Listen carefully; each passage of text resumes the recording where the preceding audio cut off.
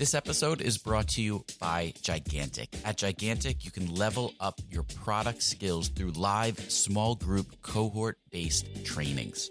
We're incredibly excited to welcome you to our next cohort of our product strategy training kicking off in January of 2024. This course will take you through the frameworks that product leaders use at companies like eBay, DoorDash, Groupon, Rent the Runway in order to scale their teams. It's taught by Ben Foster, a friend of this podcast, who is the former chief product officer at Whoop. So come join us. Go to gigantic.is. That's gigantic.is and save your seat for our January cohort. Your potential is gigantic, and we're here to help you reach it. Go to gigantic.is to reserve your seat today.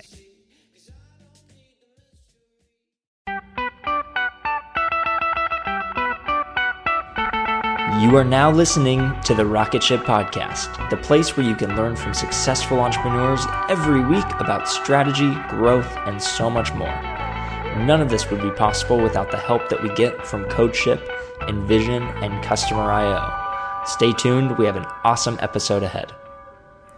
Today on the podcast, we talked with Rob Mallory, VP of Talent at Originate. He talks with us about attracting top-notch technical and creative talent. He describes how his company is attempting to disrupt the investment space by investing talent rather than money, and how they've created a process for matching passions and talent with the right companies. Great chat with Rob. We'd like to take a moment to thank our awesome sponsors. CodeShip makes continuous delivery simple and easy. Go to codeship.com/rocketship to get 20% off 3 months. We'd also like to thank Envision app. Envision is by far the best prototyping and collaboration tool on the market. Go to envisionapp.com/rocketship to get the starter plan free for 90 days. Customer.io is a modern email platform built for startups. Go to customer.io/rocketship to start sending emails that convert. Welcome to the Rocket Ship Podcast. We're here with Rob Mallory, the VP of Talent at Originate. Rob, welcome. Hey, thank you. Yeah, absolutely.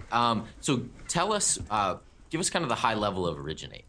So yeah, Originate's a software company, and so we have a unique twist on both the venture world and the consulting world. So we want to bring those together, and we actually invest engineering instead of cash into startups and work with entrepreneurs and partners and build out portfolio companies. Nice. Yeah. Nice. So how many engineers do you have working here today? Yeah, so the company as a whole is it's right around 140 people. And these it's a founding type engineers, the guys you're going to, they'll make a phone call and be at Google or Facebook or Twitter, wherever they want to be, that quality bar. Designers, same thing, product specialist, UX, all the things that build great software, and then all the business side, the strategist, the investment committee, things along those lines. So what are you doing to attract that kind of talent? That's a good question. That's the $1 million question. Okay. That's I can talk for 2 months on that, or I can give you the 20-second version. But yes, that's... What do you do? There's so many different angles that I can take that down. Well, so we really tend to talk about kind of that early stage. So say you want to bring on kind of some early engineering talent. What would be some advice that you've given founders on how to source that talent or attract that talent? So, the big thing there is engineers want to work on tough problems. They want to work on with other smart engineers. So you bring those two together. That's a critical component. You can't just have this simple thing that they could bang out at a hackathon in an afternoon. You have to have something that's tangibly difficult. Okay. So that's number one. And it's a little bit, I don't want to say herd mentality, but ultimately, if one awesome engineer is on board, now you can get two, now you can get three. Okay. And so ultimately, that's where a lot of the technical companies and startups are built around awesome technical people, because that's how it kind of seeds. When you run into difficulties, when you're more on the business or entrepreneurial side, and you don't have that technical know-how that the engineers would have.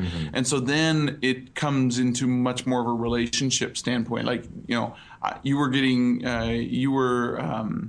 the CEO of a last company that you took successful, and now you're going to hire 2 or 3 of the engineers that were with you before. So you kind of have to have a little bit of swagger to your business. You can't just be a person with an idea and then just hope somebody's going to build it out for you. You can hope somebody can build you out, but they're probably not going to leave Google to do it, is what I'm saying. Right. So are most of these engineers strictly on the technical side, or are they kind of at that level of being a technical co-founder, CTO that's going to be kind of on that partner level of these early companies? You would want them ideally on the partner level. Now, what you run into problems there is that a lot of times when people are partner level, then they can't get back down and dirty into the code. And so you run this, okay, I hire a CTO or a partner. They might have been awesome, 5 or 10 years ago, but they've since moved on to be a VP or CTO of a different company. And then they need to almost rebuild a team in order for them to build whatever you're building. So you really want to, the ideal person to start a company with is that person that's still a rock star, like digging in the nuts and bolts of the code, but either has done that leadership portion or can do that leadership portion. And those are those ones. I mean, those are hard to find. Yeah. So what other qualities are you looking for beyond like the technical abilities when you're looking at finding a good co-founder or a good technical partner? The biggest thing is somebody that can do it all. And I know that sounds kind of silly, but essentially you're looking for somebody that doesn't really have any holes in their game. And it's somebody that you can build an entire, whether it's a 5-person team or eventually maybe a 30-person team. And if they do have holes, then at some point you're going to have to fill those holes, or at least they can get to a point where they're competent at enough that you can scale it to a point where then you fill it with somebody that's more specialized. So it really does depend on the person that you're founding it with, and then what do they bring to the table? So when you're having these early conversations with a potential engineering hire, what are some of the questions or angles that you're looking for that kind of set off a good or bad flag? It's as simple as one of my favorite books on hiring engineers is a book by a guy named Joel Spolsky, and he has a elite level software firm, and the book is called Smart and Gets Things Done. So those are 2 really, really critical things. Okay. We want smart people, and they actually get stuff done. They don't talk about it. They get in there and they really go after it. And so engineers, you can be smart but then lazy, or you can be, get stuff done but your code is crap. It just depends, and you want that really good mix of both, and then that kind of proactive, entrepreneurialness that comes along with being a founder. Because you can't walk into it's just like building a company. If you, just because you worked at an awesome company like one of the big ones that everybody wants to go to work for, now go build a startup, and they don't really realize what they had at the old company. They had all of the process, all the paperwork. They had a printer to actually print the paperwork, right. And all of that stuff needs to be created from scratch when you do a startup. And so you have to have somebody that knows how to build from nothing, which is fundamentally different and way harder than basically editing things or building features onto things. Right. I think it's the standard, entrepreneur's problem. Yeah. So are there any angles that you take in kind of, an interview? Like you've got 30 minutes with somebody. Are there any questions that you typically ask that could find out what type of personality they are? The big thing that my interview style is super conversational. So I really want to figure out the person that we're and my job here at Originate is matching passions. Okay. And so I want to figure out. I was asked this the other day. I really don't have set questions that I ask people. There's no silver bullet to this. It's more about a one-on-one. Who is this person at their core? And if you can, how do you figure out a person at their core? You have to have them open up. And so ultimately, if you can get somebody to open up about what they would want to do, so I think that's probably my most, is it a crazy question? No, but it's like, what do you want to do? Mm-hmm. Now, answer it truthfully. Now we're really starting to get down to it. If somebody gives me the answer that they think I'm looking for, or something that doesn't quite get to the essence of who they are and what they actually want to be doing. So really, I'll ask it 4 or 5 different ways sometimes. And you really want to get down to, okay, if you weren't being paid tomorrow, what would you do? Mm. If you could do anything in the world, what would you do? And that's when you want those eyes to sparkle up, and then that's when the passion starts, the truth starts coming out. Yeah. And once you can match passions with an individual, what they would be doing, and then passions and mission of a company, those 2 things come together, you've got gold. Yeah. And that's what startups are really good at, but most corporations, they're like, are you going to fit into my box? And if you don't fit in my box, then how do I make you fit in my box? And that's where you run into problems, because then you have to actually motivate people as opposed to them being self-motivated. Interesting. So I'm almost hearing like you don't pitch your idea first. No. It's not about you. Oh, it's absolutely nothing to do with it. I mean, the engineers and the designers and everybody that we're talking about here, when you're a founding quality person, you can do anything you want. Yeah. So it has nothing to do with us. It's more like, what do you want to do?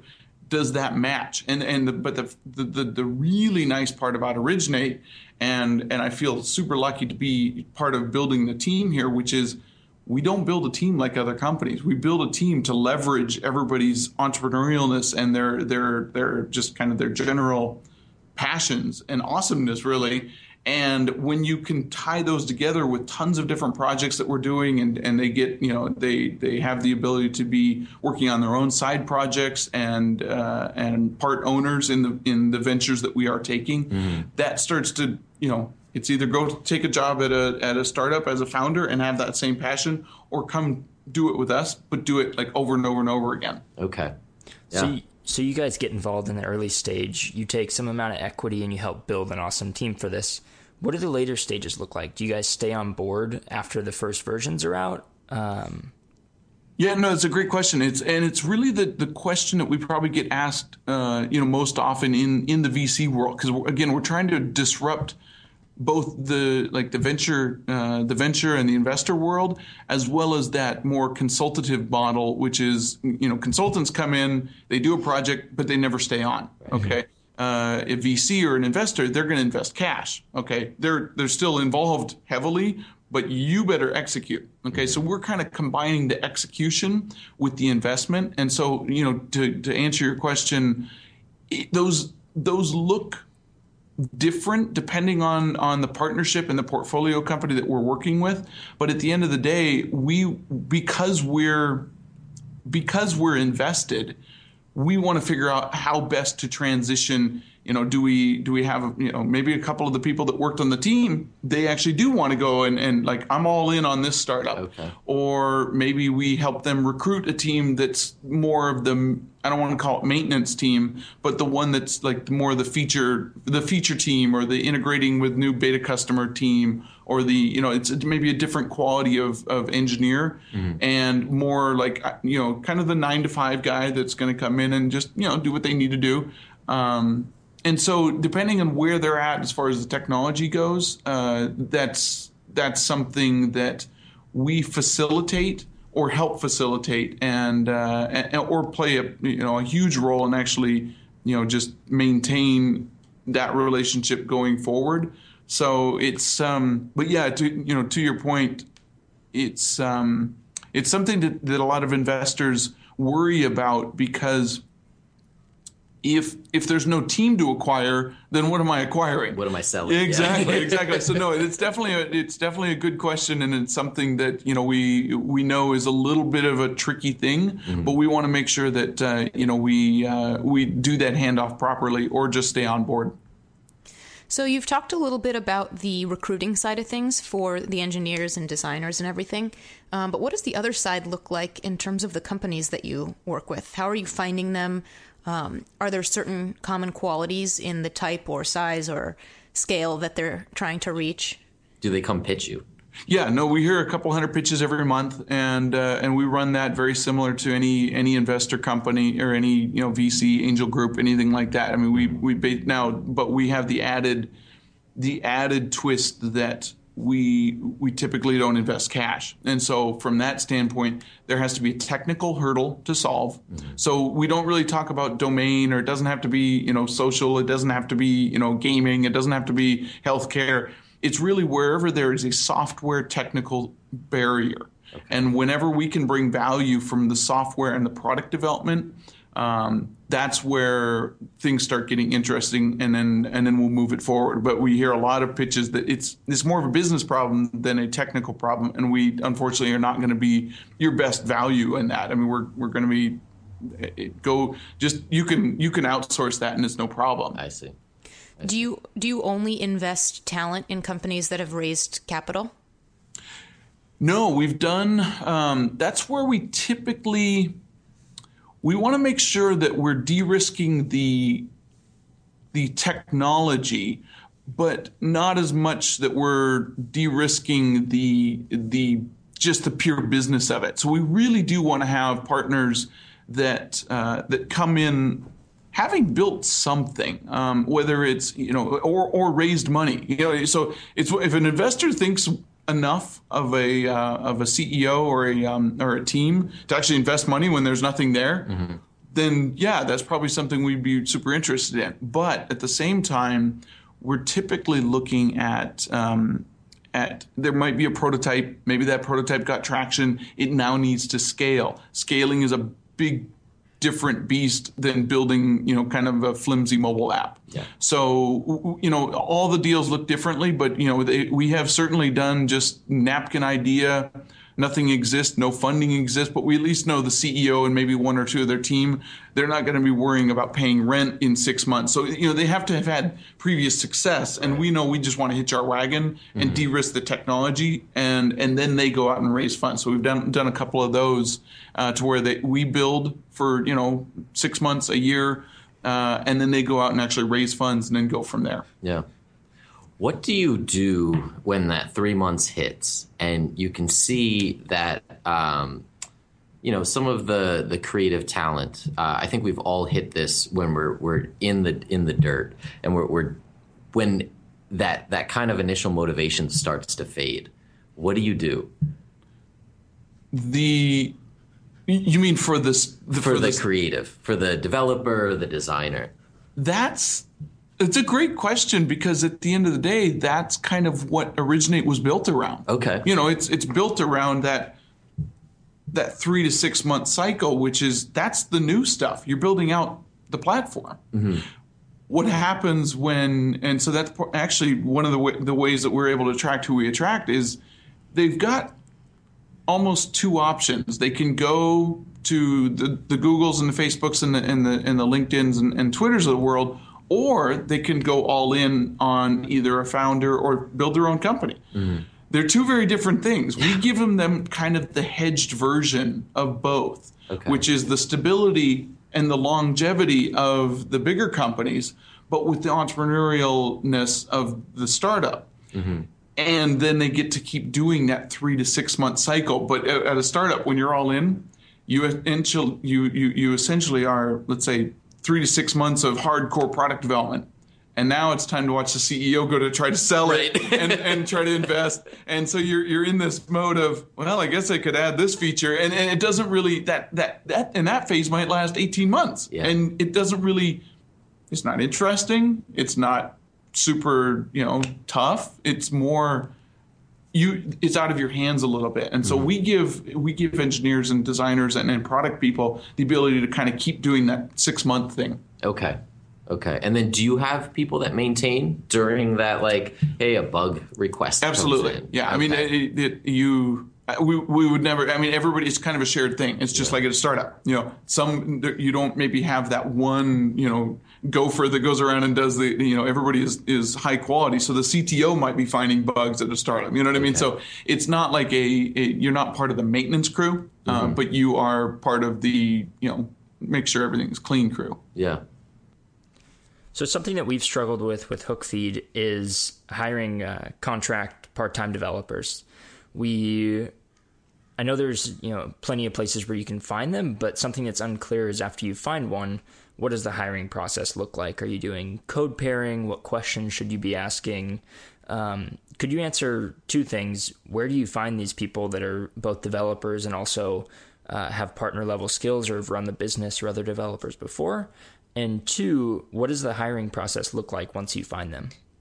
Yeah, so where you find founder quality engineers is literally anywhere. It's funny, I just wrote a blog post on this, and this is a question I get asked all the time. Our CFO is he teaches entrepreneurship over at Anderson at UCLA, and so he's got tons of MBA students like, how do I get my partner? Where do I go? What do I do?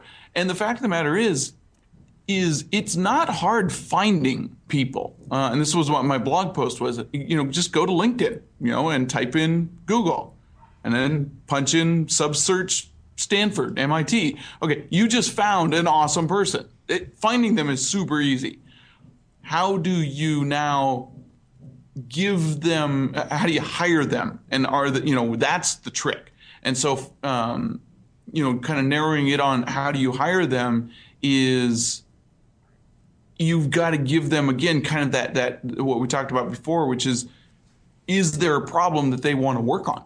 Okay, is this just because it might be technically unfeasible for for a founder or for a non-technical founder to deal with, doesn't mean it's interesting. Building a website or building an app might not be super interesting, and so you end up needing to kind of focus on what's the quality bar that you're looking for. Maybe the quality bar to get something out the door at the beginning, to just earn, to get some kind of traction. Maybe it is just, go out to your local Ruby meetup and find somebody that's got some spare time that can throw, slam some code at it, and boom, now you've got something. Pay them, $60, $70 an hour, and that person's ready to go. Is that person going to be, is Google knocking down the door to hire him? Is Originate going to, knock down the door to hire him? I don't know, but he or she is good enough to get that first thing out there. So meeting people, getting out there, find out where developers are going. I mean, Meetup is great. The quality bar on Meetup groups is hit or miss. There's certainly finding, and there's ton. I mean, you can go to AngelList is actually that's the place that I tell people, if you haven't built a site or a page on AngelList yet, there's tons of entrepreneurial-minded engineers, designers, product people on there, and that's actually worked really well. So as far as like density of the type of people that you're talking about, that's a really good platform. Dice and some of the other, obviously, Monster and Hot Jobs and all the others. Less so. That's more of the career-minded. I want to go to work at Wells Fargo or Hewlett Packard or something, and not be super like entrepreneurial. You're going to get a lot of those type of resumes through something like that. But it really boils down to just relationships. Go out, find out where people are, and congregate with them. But don't be that guy. It's like, hey, can I come to your meeting and then I just need somebody to build my thing? It really does come down to more of a human relationship, and don't treat engineers like a necessary evil that you have to go out and try to herd back into your cool idea. It's the kiss of death when you're trying to recruit. It sounds like sales. I mean, isn't everything? Yes. I'm like, you research, you reach out. Yep. You have to have an angle and something that's interesting to the person. Oh, yeah. And then maybe you can get to the point where you can sit down and have a conversation and try to see if it's a good fit. There's no silver bullet. It takes time. It takes effort. It takes a compelling. It can't be all about you. It has to be almost all about them. And so if you make whatever you're pitching all about them, and engage whoever you feel like that audience that you're looking for, you're gonna get returns. You're gonna close deals. Is really what it comes down to. So it sounds like you're almost building up binders of engineers over time, trying to find out what they like to work on, and then you're also on the other side building up binders of projects that hopefully when you come across a specific project, you'll have the perfect match that you've already spoken with. Yeah. To pair up with it. And it's so, I mean, there's tons. Casting a wide net is important when you're out there. But previous companies, previous relationships, network. I mean, you really do have to network, and you have to have. If you don't have an engineer that would want to come on board in your network, you might want to rethink building a technical company. You know what I mean? And so that, I think that would be the, I know it's tough out there. Trust me. I do it every day. And I've got the ultimate thing to sell. It's completely and utterly unique. So I know how difficult it is to start from scratch, but if you can't get that first person to buy in, it really, really is tough. When do you know when to hire someone? Like, especially if you're doing something like Matt, where you're working with a contractor and you might work with them for a couple months. Is there like a moment when you know, like, I should bring this person on full time, or maybe I should just keep this at a distance? I think it's a great question. It probably comes down to when do you have the money to do it? Okay. And then are they, not only are they committed, but do you know that they're your person? And I think that's a really, really tough problem when people aren't technical. Because, Matt, you had mentioned, what kind of questions do I ask them?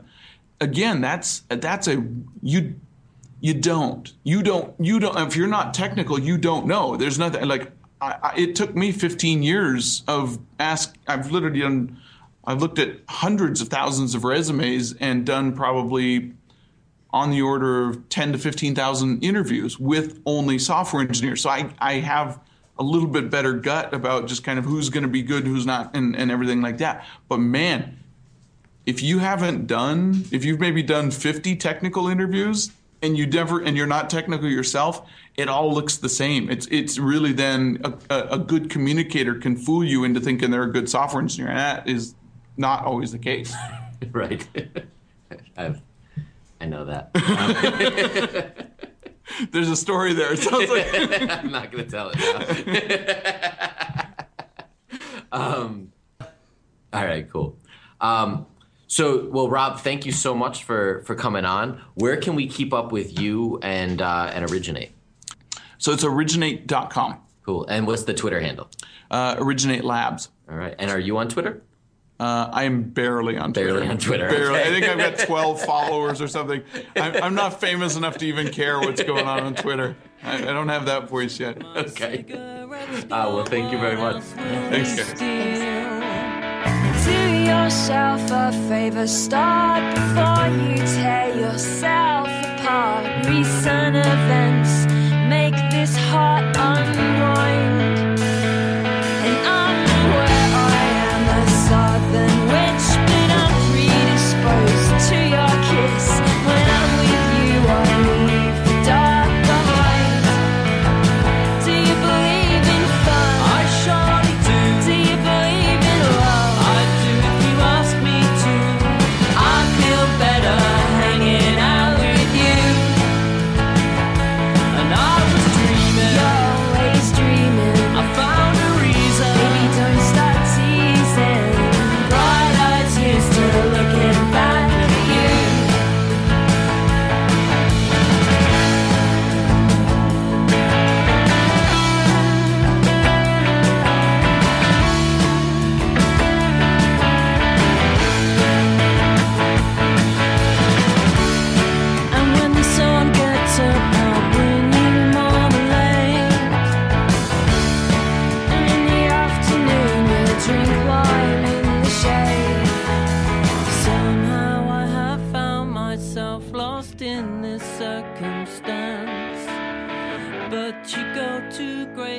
just to tell me this is not a romance. What's the hurry? Don't you see the best parts in not knowing we can take our time? You don't have to worry. Do you believe in fun? I surely do. Do you believe in love? I do if you want me to. I feel better hanging out with you. And I was dreaming. You're always dreaming. I found a reason we don't start teasing. Bright eyes, you're still looking back at you.